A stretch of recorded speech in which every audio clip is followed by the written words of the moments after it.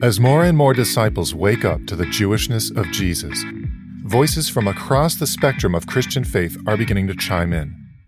Our guests today are the hosts of the Apocalyptic Gospel podcast, and they're passionate about educating the followers of Jesus about the Jewish context of the New Testament. Put your hand in mine together. We will walk in harmony. Let me introduce you to my teacher, the rabbi from the Galilee. You're listening to Messiah Podcast, where Jesus is Jewish and that changes everything. Messiah Podcast is a production of First Fruits of Zion. Well, welcome back to Messiah Podcast. I'm Stephanie Hammond, and I'm here with my co-host, Jacob Franzak. What's up, Jacob? How are you? Oh, I'm all right. You know, it's summer vacation, so the kids are all over the place, which is lots of fun. They are. It's always summer vacation at my house with a 7-month-old, but... Oh, yeah. Well, so you're going to need a vacation pretty soon here. I am definitely going to need a vacation, but I'll take what I can get. Right now I have my coffee, and that's good enough for me. Oh, there you go.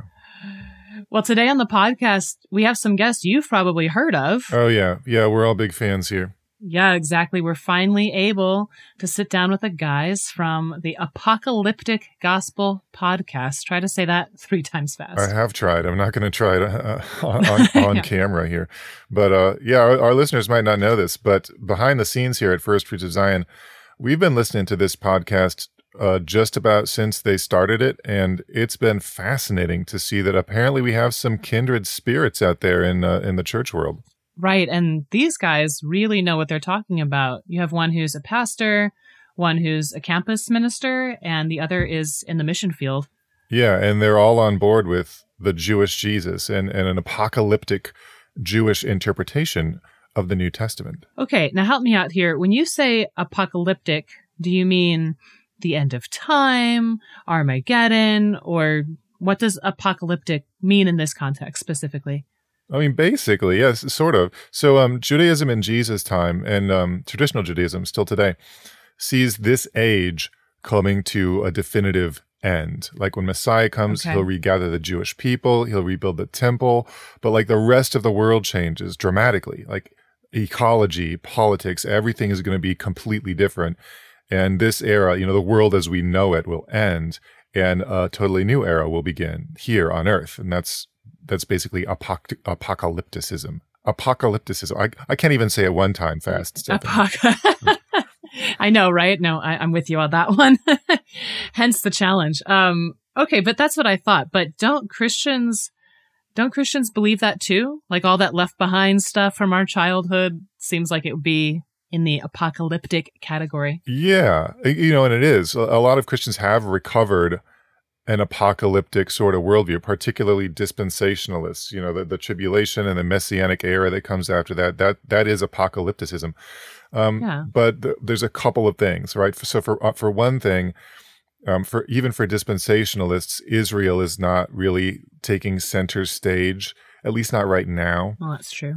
And second of all, for most of church history, we didn't have dispensationalism. For most church, like historical Christian theology is not apocalyptic. People just thought, the church as it exists now is somehow fulfilling all of those Old Testament prophecies about Israel being regathered and the new temple and the transformation of the world and all of that. And for a lot of people, it just sort of became about like going to heaven after you die. And I think for a lot of people, it still is about that. I see. Yeah, that actually makes a lot more sense. So this apocalyptic mindset might be a pretty big paradigm shift for some people who are listening today. Yeah, but it's important. Like, it's a return to a biblical worldview, the worldview of Jesus and the apostles. So important that we talked about it for 2 hours with these guys. Yeah, we definitely did. So we're actually going to take the unprecedented step of splitting the interview into 2 episodes. Oh yeah, tune in this time and tune in next time. So we sat down with Bill, Josh, and John from the Apocalyptic Gospel podcast, and they've been building the case for this reading of the New Testament with their podcast. And we asked them about the first century gospel, about Jewish apocalypticism, and how a Jewish reading of the New Testament might change the church. Now, not just a Jewish reading of the New Testament. When we say that, we're talking about the original context that the New Testament was written in, just to clarify, and how this might change the church in the future. All this and more coming up on Messiah Podcast.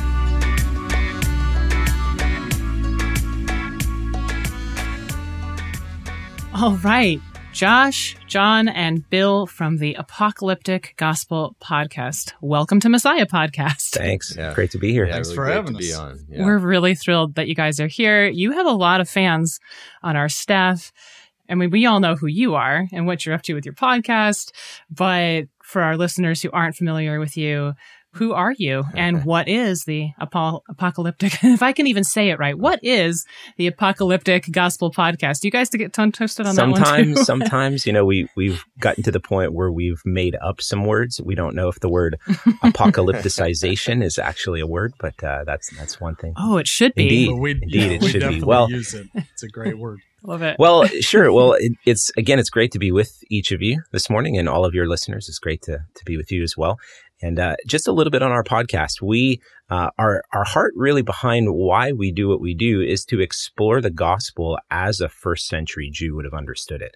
Because a conversation typically about the gospel or the kingdom of God or the day of the Lord in the first century really would have evoked a larger body of ideas that's not immediately present when someone opens up the scriptures or does a simple word study of those terms. And so what we typically do is we'll open up some passage from the Tanakh or from the New Testament and work through it. I think we're in our fourth season at this point. Our first season, we've developed just the basic foundations of what we would call first century Jewish apocalypticism, and working through Paul's gospel. Our second season, we decided, you know what, we want to have people on our show who have been living out what it actually practically looks like to live out a life focused on the return of Jesus and the day of the Lord, and the age to come. These ideas that would have been very familiar to those Jews in the first century and what that looks like. So we interviewed a bunch of people in our second season. Our third season, we decided to go back to the Tanakh and begin working through the Tanakh and seeing how the themes and the ideas throughout the Tanakh were pushed forward to their ultimate end by the writers of Second Temple literature. And now in our fourth season, we've been developing the parables of Jesus. And so, it's pretty amazing. We've been going since 2020 at this point. Bill and John, why don't you guys tell the story of how we decided to even begin this whole thing? We were bored, John and I, and we were talking. we were in lockdown. 2020, right? I was there. Everybody was bored. And one day, John called and said, "Hey, we got to do something. I can't just sit here in my house. Maybe we could try YouTube videos." And we did a few YouTube videos. Well, I was working on my doctoral thesis at the time, and so it was more, I'm going to lose my mind if this is all I do and think about. Yeah. Oh, that's right. So I was bored of working on that. One of us, I don't remember who, thought of doing a podcast, and then we quickly realized there was no way with our Gen X brains we were going to be able to put something like that together. So we go, I know just the guy. Oh. So we gave Josh a holler right away. Bill and I are moderately socially functional, so that's the main reason we got Josh. To make You're in good company. You're in very good company here. I was just going to say, I really like the name, the Apocalyptic Gospel Podcast, not just because it's 10 whole syllables, but because it juxtaposes two words that in the common understanding you don't normally hear together. You have gospel, which everybody knows means good news. And then you have apocalyptic, which nobody thinks is good news. Right. Very few people are looking forward to the apocalypse. We want to try to avoid the apocalypse. Can you explain? Well, maybe we should start with gospel, because gospel is one of those words that we use all the time in the church. I don't know. Do you guys have a different take on the gospel than the one I heard as a child, which is I should accept Jesus into my heart because he died for my sins? Bill and I went back and forth for some time on the name. I think the first option was Apocalyptic Musings. We went back and forth on a number of options. I don't remember what they were, but we landed on Apocalyptic Gospel. We knew that it had to be apocalyptic just because of the subject matter. And it's the general tenor of the world right now as things seem to be coming apart. So as far as the gospel, you get a clear statement in 1 Corinthians 15 where Paul says, I want to remind you of the gospel, brothers, that I preached to you. And that is that what we received and we passed on, that Christ died for our sins. So the death of the Messiah is the heart of the gospel, particularly with Paul in the apostolic witness. The question is, what is the narrative within which the death of the Messiah is placed? And so you have a number of major narratives of redemptive history throughout Christian tradition. And the main ones are the Greek narrative, the Roman narrative, and then the naturalistic narrative, or I call it the British narrative because it was a bunch of Brits who came up with it, Hutton and Charles Lyell and Charles Darwin. And but it's those three narratives, along with the Jewish narrative of the first century, that usually get mixed together in different flavors throughout history. For example, Augustine, he mixed together the Greek and Roman narrative, the church militant and the church triumphant. Lutherans were more emphasized the Greek narrative, whereas the Reformed tradition, Calvin and Geneva, emphasized the Roman narrative and the expression of divine sovereignty and a kind of a Constantinian push. So the question is, what is the death of the Messiah? What narrative is it placed within? And we're just trying to put the death of the Messiah for our sins within a first century Jewish narrative. And that narrative was highly apocalyptic. Of course, there's lots of different Jewish narratives. Not all Jews, both now and in history, were apocalyptic. Actually, a minority of Jews today are apocalyptic. And Rabbinic Judaism developed in the 2nd and 3rd century kind of away from apocalypticism. But it's still there. And so we're just trying to put the death of the Messiah within a very specific first century Jewish narrative that was highly apocalyptic, meaning it was focused on a climactic end and was very two-aged oriented, this age and the age to come. Another thing that stands out in relation to the gospel, the term the gospel is you have strange events like Mark 1, where Jesus appears on the scene suddenly, as everything in Mark happens suddenly. Yes, quite. And it says he is preaching the gospel immediately. Immediately. And he's preaching the gospel, and nobody stops to ask him what's going on. Of course, this is Mark 1. You know, the death of Jesus happens quite a bit later. And you have the same thing in Luke 3, John the Baptist preaching the gospel, Galatians 3, Abraham heard the gospel. And so the gospel is an understood narrative coming into the first century within which the death of Jesus is understood. And primarily, if you're talking about, which, you know, of course, a lot of the New Testament authors, obviously, especially Paul, are deriving ideas from the Septuagint. The term, the gospel, actually in the verbal form, appears several times in the Hebrew prophets, and it's always speaking about the same thing. It's an announcement to Israel about their coming redemption, that, you know, despite the covenant maintenance that was taking place at the time, often judgment or discipline, that God in the end would not forget them, that their God would come and would fulfill everything that he said, and Jerusalem would be exalted as the chief among the nations. And so this became the narrative within which the death of Jesus was understood. And trying to understand it without that narrative has led to a lot of chaos over the last couple millennia. Yeah. To say the least. Yeah, the good news, right, for me as like a baby Christian was always like the prize is like you get to live forever.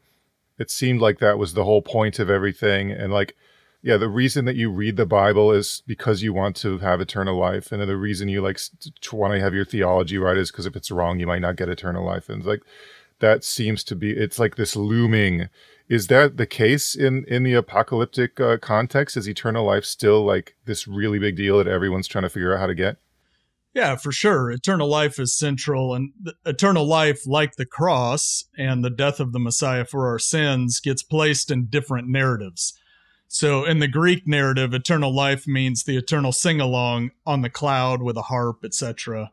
within kind of the Roman narrative, eternal life is the establishment of a universal utopia on earth through the Roman Empire, through the church, whatever. Within a Jewish apocalyptic narrative, eternal life is like with the rich young ruler in Matthew 19, where he comes and says, "What must I do to inherit eternal life?"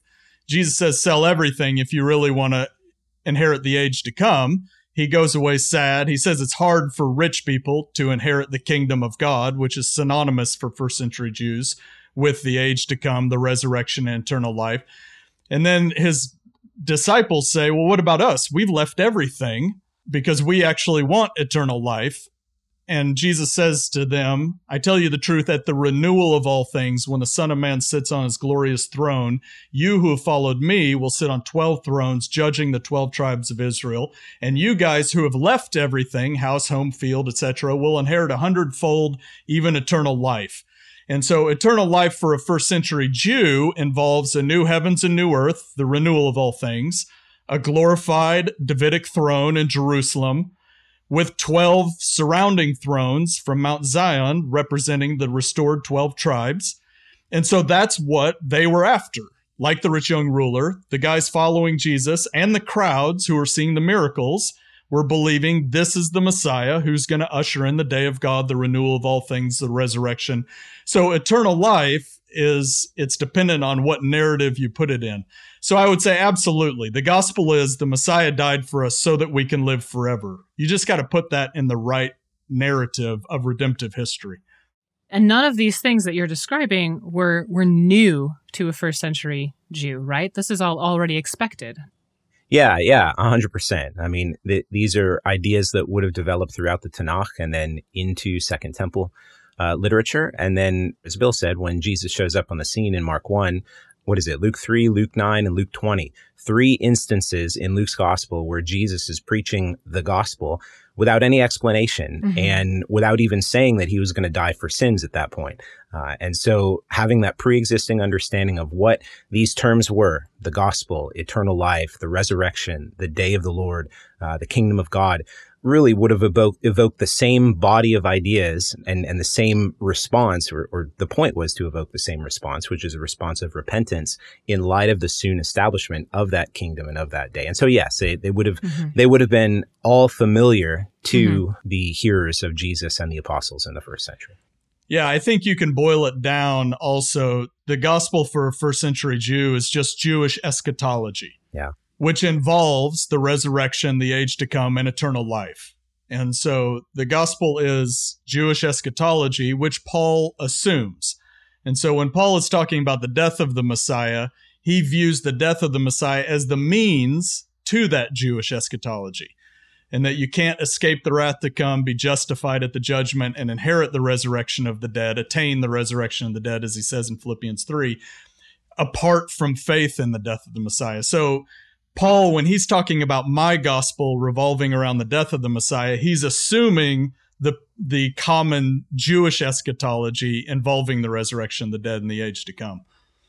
With maybe a little twist, because everything we've talked about so far, Jewish eschatology, first century Jewish expectations, certainly this is all familiar territory to a first century Jew until Cornelius gets filled with the Holy Spirit. You think you know it all. And then the whole book of Acts sort of blows wide open. And because, even like, and maybe you want to start with the Old Testament, because I once looked through the Psalms. I did like a concordance thing and looked through the Psalms, say what were Jewish expectations for people who were not Jewish in Jewish eschatology. And it's sort of like, well, half the time it's like all the nations will come and worship the God of Israel. They'll learn the Torah and they'll all praise the God of Israel and they'll recognize He's the only God. And the other half of the time is kill them all. They're all going to die. Right. So, and then the prophets, similarly, there's this judgment, and then there's also this very hopeful strain of everyone's gonna get on the boat here. So, how do those expectations shape sort of this dawning realization as we go through Acts that the Gentiles are involved somehow? Yeah, that's a That's a great question. I think, like you highlighted, Jacob, there's a variety of ways of seeing it in Judaism throughout the ages, and what seems to kind of splinter off during the Second Temple period is there is a group that does see real prominently. It's a part of the redemption narrative that the nations will actually come back and recognize their folly.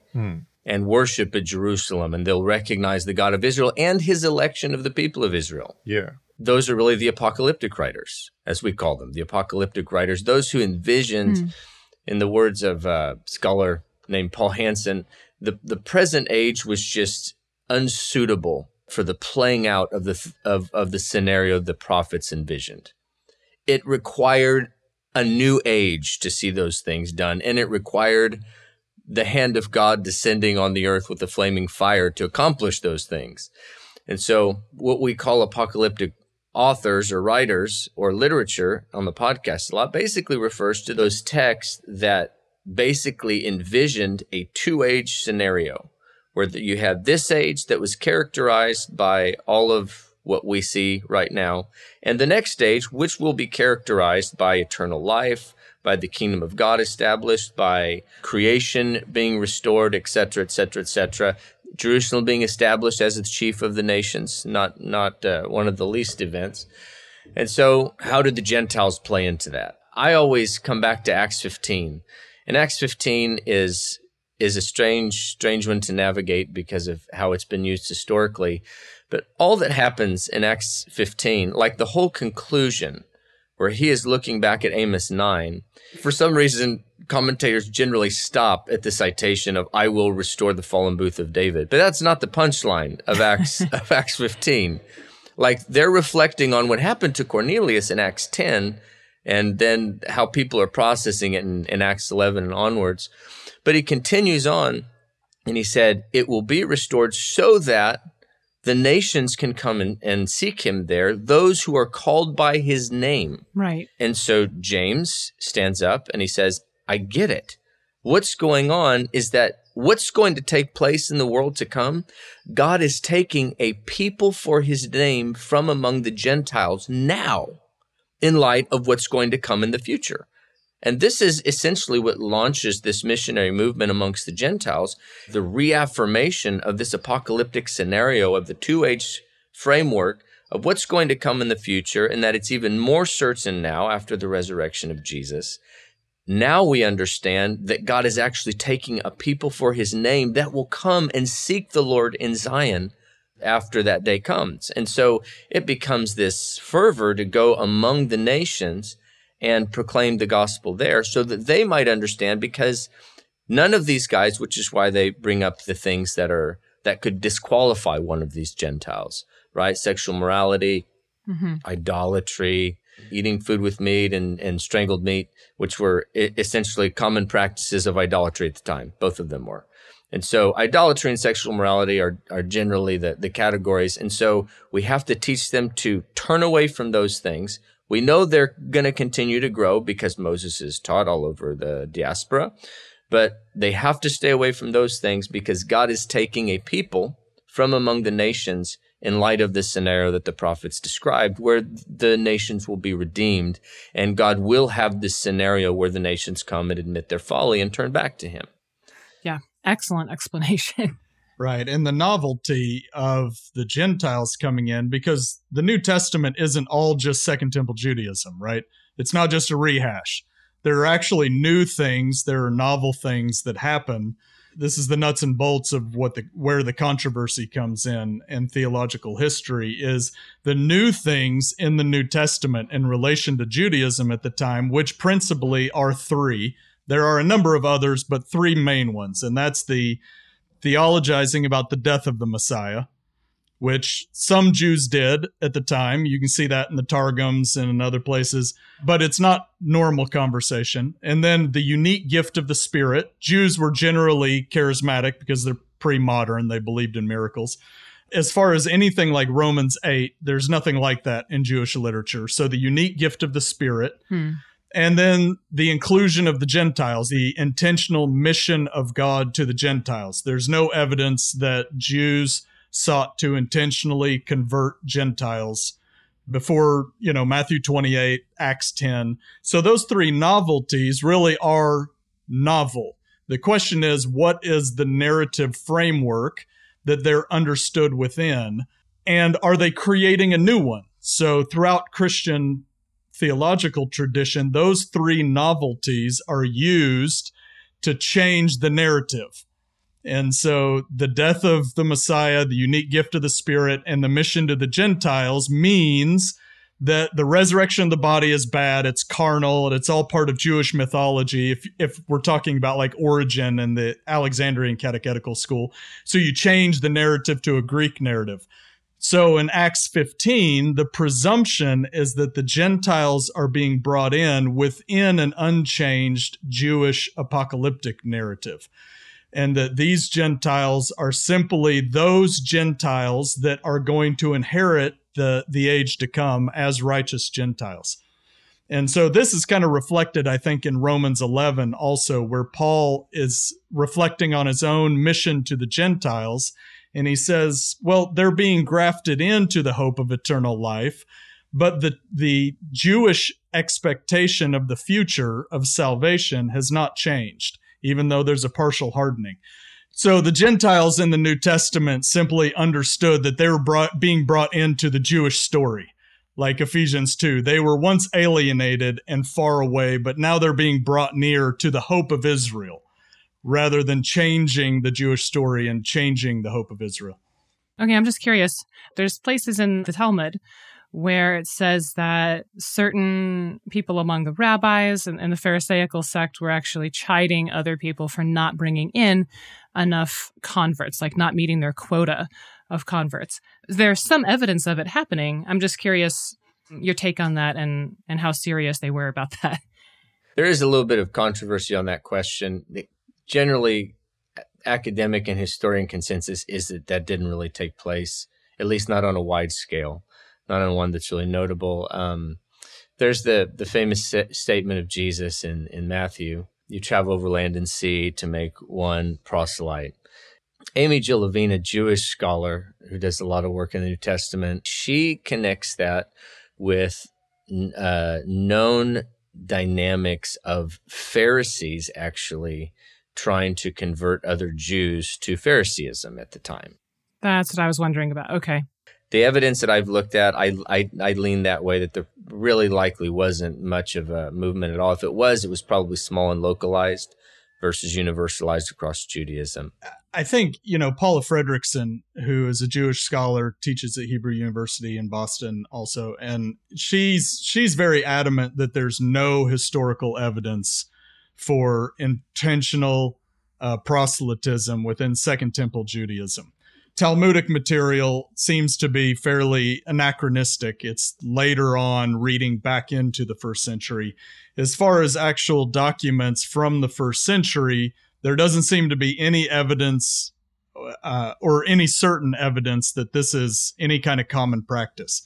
The Matthew 23, historical scholars also frame that as you go over land and sea to confirm a proselyte, like in Acts 8, when you had the people in Samaria coming to the Lord, and Peter and John went up to Samaria to confirm that these non-Jewish believers were actually legit. You have the same dynamic happening in the diaspora, where the leaders in Jerusalem would travel throughout the diaspora to confirm proselytes. That doesn't mean that in the diaspora, Jews were trying to convert Gentiles. It just means that there are some Gentiles that want to become Jews, and there are leaders in Jerusalem that are going out to confirm those proselytes. Otherwise, there's not any historical evidence beyond the Matthew 23:15 verse that often gets quoted. No, that's really helpful. Thank you. Okay, so there are individuals in the empire, so to speak, coming to know the God of Israel on their own and asking for confirmation in that new faith. And there's shaliach sent out to confirm these Gentiles into the new faith. And that happened from Rabbinic Judaism and also from whatever you want to call us, the Nazarenes, the people of the way, the Messianic Jews, we're also doing this. I think of Acts 13. So it's when we have Paul's first statement of, very well, I'm going to the Gentiles in Acts 13 and city in Antioch. And at issue is he brings up Isaiah 49. And typically that's read because when he goes, everybody loves what he says. And then he say, please come back next week and share these things. And when he comes back, it says almost the whole town came, assuming a large number of Gentiles. And then the leaders, the synagogue leaders at the time, it says they become envious or jealous. And so they try to contradict some of the things that he's saying. You know, there's a lot of social dynamics that work there with the empire and the synagogue. But what he says on leaving is he says, very well, since you guys deem yourselves unworthy of eternal life, we're going to the Gentiles because such the Lord has commanded us. And so there's a lot put in that pronoun us. And people generally see that as Paul and Barnabas. I don't think Paul sees it as Paul and Barnabas. I think he sees it as the Jewish people because he quotes Isaiah 49. That's why he quotes Isaiah. Yeah. A light to the nations I've called you. And so moving forward, he sees them shrinking back, in my opinion, is probably in light of some complexities with the Roman Empire and telling a city full of Gentiles to stop worshiping the gods in that city and the turmoil that would probably cause with the synagogue. But he basically says, I'm going to go do what God commanded our people to do with no regard for my own life or safety. And if you guys want to sit here and be disobedient, that's up to you. And then him and Barnabas leave. Right. And of course, that accounts for how in chapter 14, they go right back to the synagogue system in the next city. But the point is that they went to the Gentiles there in obedience to God, because whether it was clear before, it becomes clear afterwards. And to not do it as a Jew, Paul isn't super tolerant of that afterwards. Going back to this novelty of Gentiles coming in and the reframing of the whole narrative only around the things we find in the New Testament that were novel to Second Temple Jewish thought. You mentioned that all these Gentiles coming in would have understood what they were joining, which is a Jewish apocalyptic mindset, a group that was centered around those ideas and expectations. And then like 100 years later, 150 years later, which is a long time, you know, for a person, but still you've got Irenaeus and Justin, you know, Kendall Solon is locating in this generation already the complete decentering of the Jewish people and seems like the total abandonment of the Jewish apocalyptic narrative. What happened? Well, that's a great question. I mean, you could at least say from Bar Kokhba on, the decentralization of everything centered around Jerusalem and the temple after the destruction of the temple and the scattering away really began to shift the leadership of the community from Jews to Gentiles. And these additional narratives, because of the influence of Gnosticism, and as John was mentioning, the Greek narrative, the looking at the scriptures through that lens really began to shift the way that disciples of Yeshua began to think about the gospel. I think of a Jewish scholar who I'm sure you are familiar with, Mark Kinzer, talks a lot about this in Jerusalem Crucified, Jerusalem Risen, his book there. Stunning research and stunning book, but how he basically develops this and says, the scattering away of the Jewish people from Jerusalem in covenantal maintenance, not as a covenantal annulment, but as covenantal maintenance, that's a side conversation, but really important to recognize that this just, because of the leadership shifting from Jews to Gentiles, became much more focused on Gentile ideas and Gentile subjects, and decentered from the Jewish, specifically the Jewish apocalyptic narrative that was commonly held during the first century. So I think that's a big point, the Bar Kokhba and everything that happened after that, and the scattering of the Jews from Jerusalem and the recentering of the leadership of the community around Gentiles. Yeah, and what Solon's pointing back to is the awkward dynamic that Christian theology was basically built on the foundation of some really polemical letters written in the patristic era. And so it basically somehow became kind of canonized to be in its worst case, anti-Jewish, in its best case, anti-Jewish narrative. It became kind of canonized into Christianity to see those things as inherently. We read those back into Paul. It's how we read Galatians. It's how we read Romans. How we read, a lot of his literature. Is Paul essentially has the attitude of Irenaeus. Paul has the attitude of Justin. But really, those are highly polemical letters. They're disputes with. Presumably they're actual Jews, but they're disputes. They're written back and forth, and several of them are actually private correspondence. And so how those became like the background for Christian orthodoxy, I don't know who thought of that, but that was not a good plan. Well, I was just going to mention the book "The Ways That Never Parted" by Becker and Reed. Talks about how on the ground, regular people who weren't writing letters like this were probably still like talking to Jews and even like visiting synagogues and doing some Jewish stuff 100% for like hundreds of years. And this is why you have, even like Chrysostom coming out and say, stop doing this, because why you don't have to tell someone to stop doing that if they're already not doing it. Right, exactly. That's true. Yeah, a great book on the subject is a Jewish scholar, Daniel Boyarin. Yes. Who teaches at UC Berkeley. He's Reformed Jewish, but he wrote a book called Borderlines, where he kind of details the history of the first 2 centuries and how it unfolded and how the borderlines between the emergence of rabbinic Judaism and the kind of early church apologist formed, and how they started, instead of, it went from a Jewish sect in the New Testament in the first century to borderlines are created and differentiations are being made between this new Gentile religion, Christianity, versus Judaism, whereas there wasn't anything like that in the first century in the New Testament. Yeah. Well, in the church, we just kept doing it. Right. We got lots of borderlines. Yeah. Yeah, and you can't underestimate the power of scoffing.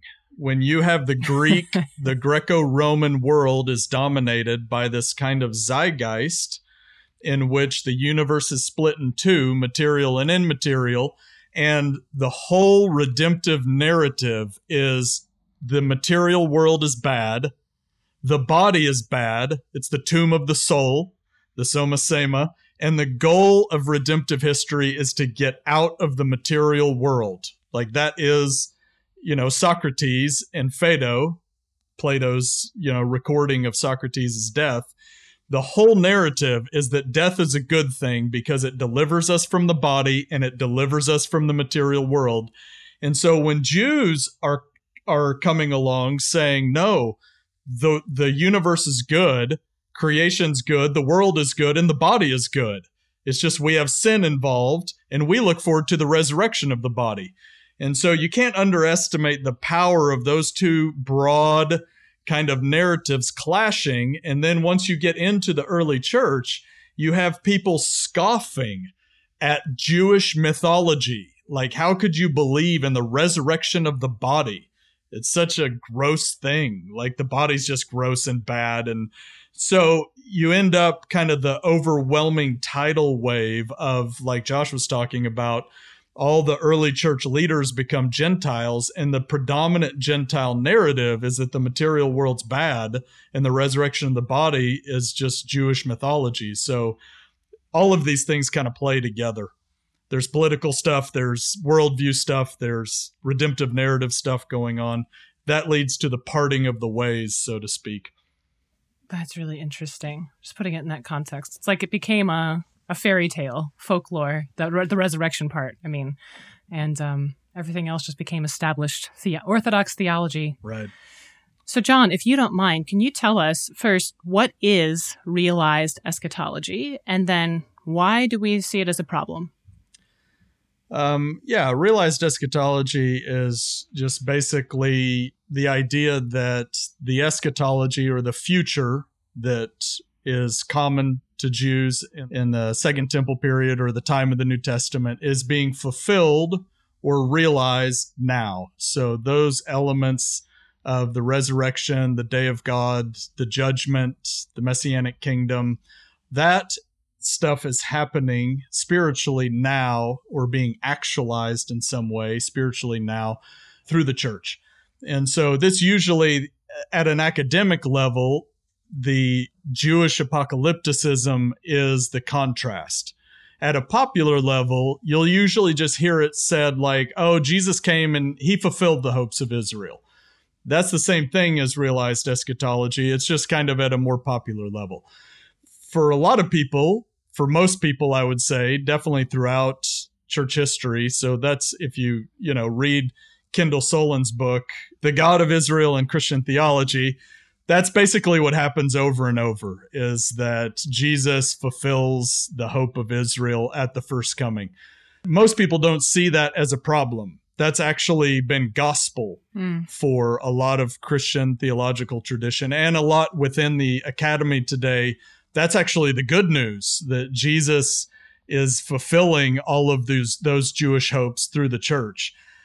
I don't see that as a good thing, because the Gentile church is a train wreck. It's been a train wreck for 2,000 years, right? So that is not a positive thing for me. And I don't see a utopia happening anytime soon through a fallen Gentile church. No, or for the Jewish people. Yeah, it's always been our dream to be scattered and have our homeland taken away and all these, just, yeah, this is it. For us, it's a problem because it substantially changes the presumed Jewish apocalyptic narrative that's happening in the New Testament. And there's just not much evidence for it. All of those three novelties, the death of the Messiah, the gift of the Spirit, and the mission to the Gentiles, Paul never talks about those three things as the fulfillment of Jewish eschatology, as the fulfillment of some future hope. And so if he did understand those things as realized eschatology or the fulfillment of Jewish eschatology, he would say it clearly.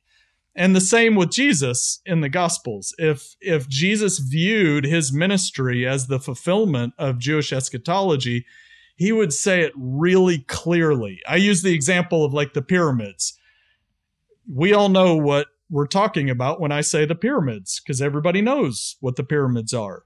But if somebody comes along and says the pyramids are really just a spiritual principle of triangularity, then you need to clarify that you mean a spiritual principle, and that you're not talking about a specific ethnic people and a place and a time and a big stack of bricks. And, so it's like that with the kingdom of God. The kingdom of God was, for Second Temple Jews, was associated with Jewish eschatology, the resurrection, the day of God, the judgment, the age to come.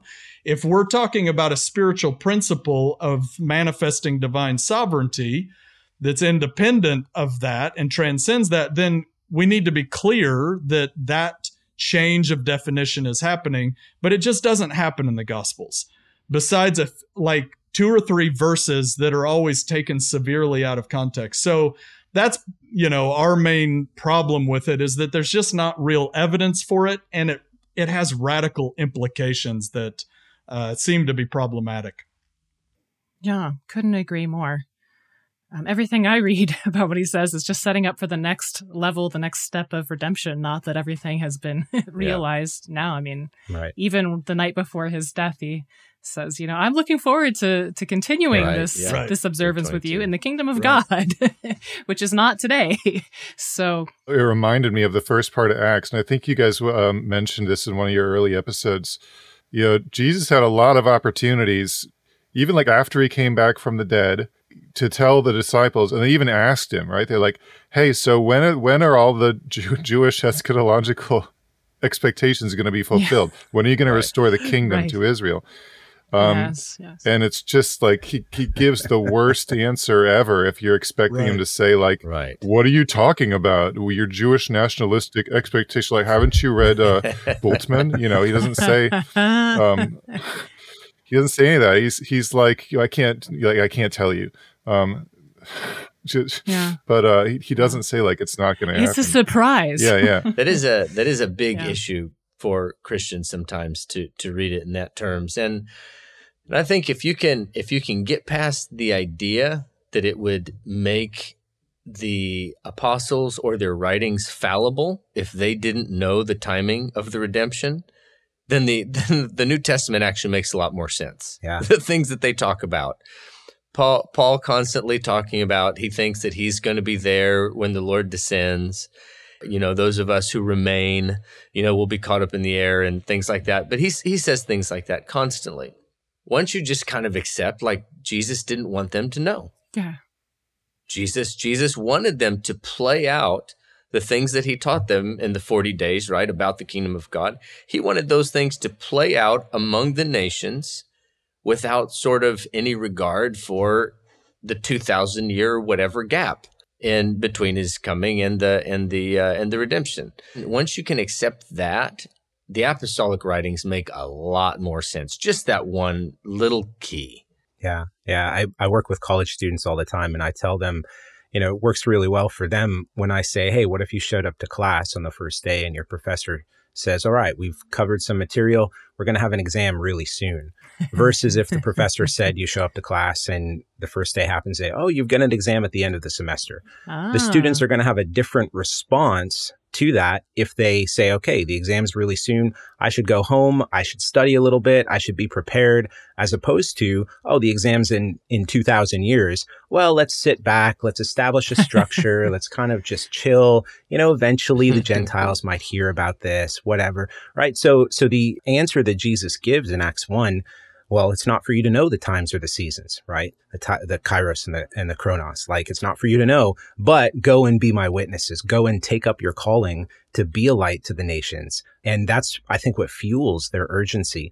And it's what we see throughout their letters, and why they have the urgency they do, because the Messiah is coming soon, and he's going to establish the kingdom and raise the dead and punish the wicked and reward the righteous and do everything Jewish eschatology expects the Messiah to do.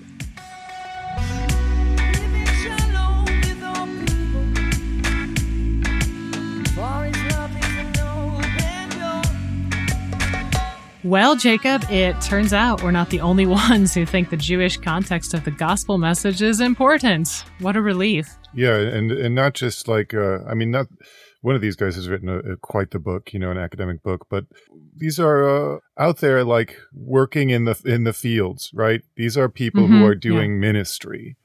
And I think that someone who writes a book is going to have one kind of influence, but these people out there on the front lines, so to speak, of Christian ministry, promoting this perspective, think about what that means. It means like new baby Christians are going to be like on the right foot on their theology. Exactly. And I just hope we can get more and more and more of these guys. I hope so too. It's been a real encouragement to meet Bill, John, and Josh today.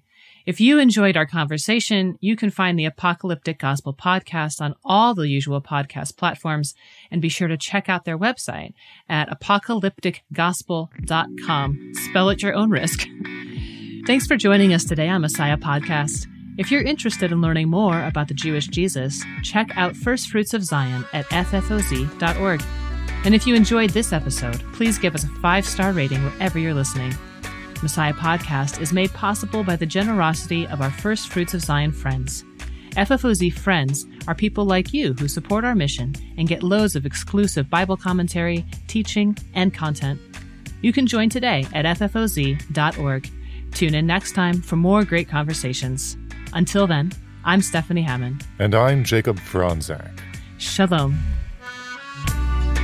Next time on Messiah Podcast. Modern Christianity is viewing God and viewing the gospel in terms of spiritual entitlements. This is just death for faith. It can be sort of a stumbling block for a lot of people, the idea of election. The end game for most believers in the West is actually the American dream. We really want to put this vision before disciples. This is a much better narrative to conform your life to. That's a powerful one for our time and place, I think. It really does take the power of the Holy Spirit to make a Gentile rejoice in the hope of Israel. Tune in next time to hear the rest of our conversation with the guys from the Apocalyptic Gospel Podcast. Let his word cover you and me, like the waters cover the sea. Let his love cover you.